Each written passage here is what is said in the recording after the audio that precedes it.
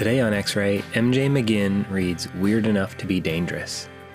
MJ received his MFA from Adelphi University and was a VCCA resident in 2019. His work has been named to the Wigleaf 50 Best Very Short Stories and has previously appeared in the Guernica Pen Flash series, New Flash Fiction Review, Firewords, Bridge 8, and elsewhere. He lives and teaches in Philadelphia. My 7th grade English teacher was just 3 toddlers stacked on top of each other. The bottom toddler had legs like tree trunks. The middle toddler Googled every question we asked on an iPhone. You could see it through his shirt, star bright. The top toddler wore a fake mustache and had arms like snakes. That one did all the talking. His name was Mr. Kennedy, and he had a map of America on his classroom wall before the colonizers got here and called things states.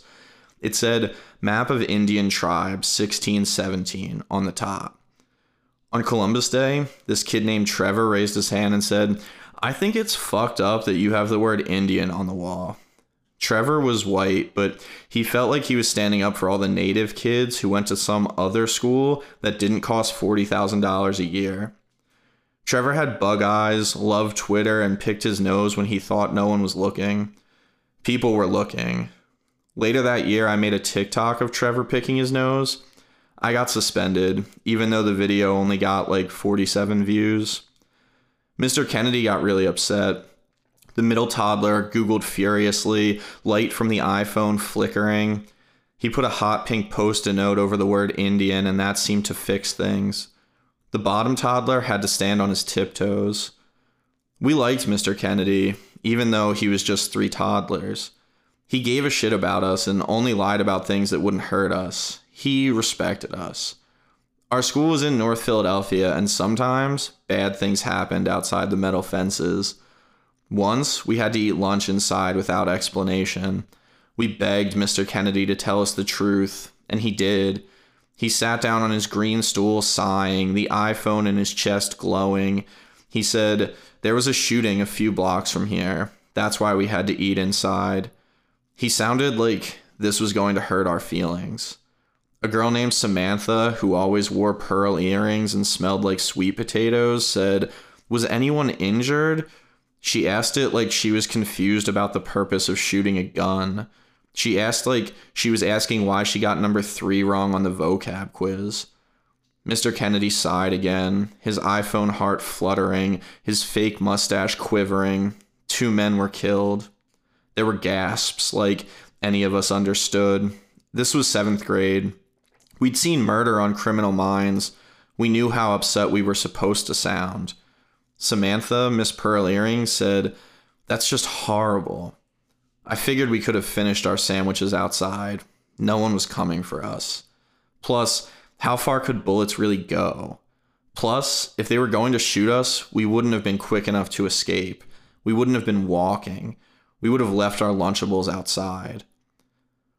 Later in the year, Samantha started making herself puke before lunch. She knew bulimia was a thing, but didn't quite know how it worked. Around the time that she was puking before lunch, Mr. Kennedy wrote on my fiction story, "See me," all in red. My stomach fell out of my butt when I read that. I didn't stay after class to talk to him. I just went to lunch. I had a Lunchable every day and it was calling my name. He walked up to me outside, all goofy, like maybe one of his toddlers was drunk, and said, "Can we have a chat?" He asked like I had a choice. I was sitting alone on the wood chips stacking square cheese and circles of turkey on a cracker. I ate the whole thing in one bite and said, mouth overflowing with crumbs, "If I have to." The top toddler nodded. Some of the fake mustache hung over his coffee-stained lip. I followed him inside and swallowed while I was walking, leaving my pink lunch bag in the shadow of the swing set. No one in the whole middle school fucked with my shit. They knew I saw everything. Mr. Kennedy sat behind his desk. I don't know how the bottom toddler never broke his neck. He motioned for me to sit in the gold chair that faced his desk, but I stayed standing. His iPhone heart glowed dimly through his heavy lumberjack shirt. He said, "Why didn't you stay after class to chat?" I looked at the map of America. the hot pink post-it note. I said, "You only wrote see me. I saw you. Then I went to lunch." The top toddler smiled. I imagined the other two toddlers suppressing giggles in the pits of their elbows. He said, "You're a smart kid, a talented young writer. I don't want to squash any of that creativity, but this story was, well, I think you know." I knew, but I said, "This story was what?" "Concerning." There was this long, haunting pause. The only sound was the middle toddler typing furiously. Then he said, "Abhorrent, actually." Must have taken the middle toddler a long time to find that word. "Are you going to email my parents?" Top toddler took a sip from his big red coffee cup. He said, "I haven't decided yet." I bit my lip and scrunched up my nose. I wondered if the middle toddler or bottom toddler ever got thirsty. I wondered how they decided which one got which job.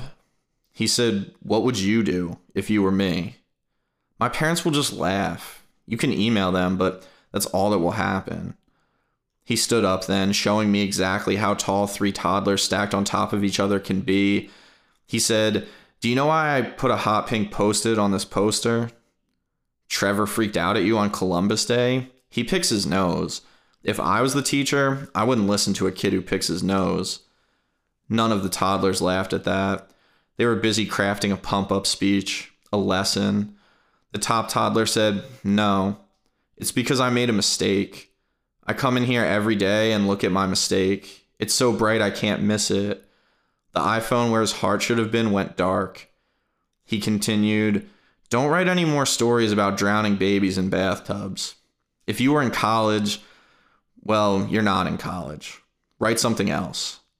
I imagined him unbuttoning his shirt and the three toddlers scattering in every direction, their diapers full of coffee-induced poops.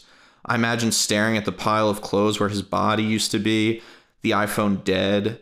I imagined sitting in the principal's office as she asked me, what exactly happened to Mr. Kennedy? Instead, Mr. Kennedy put his hand on my shoulder and said, "You're allowed to be weird, but don't try and be extra weird just for attention." His iPhone heart was so bright, you could see it from space.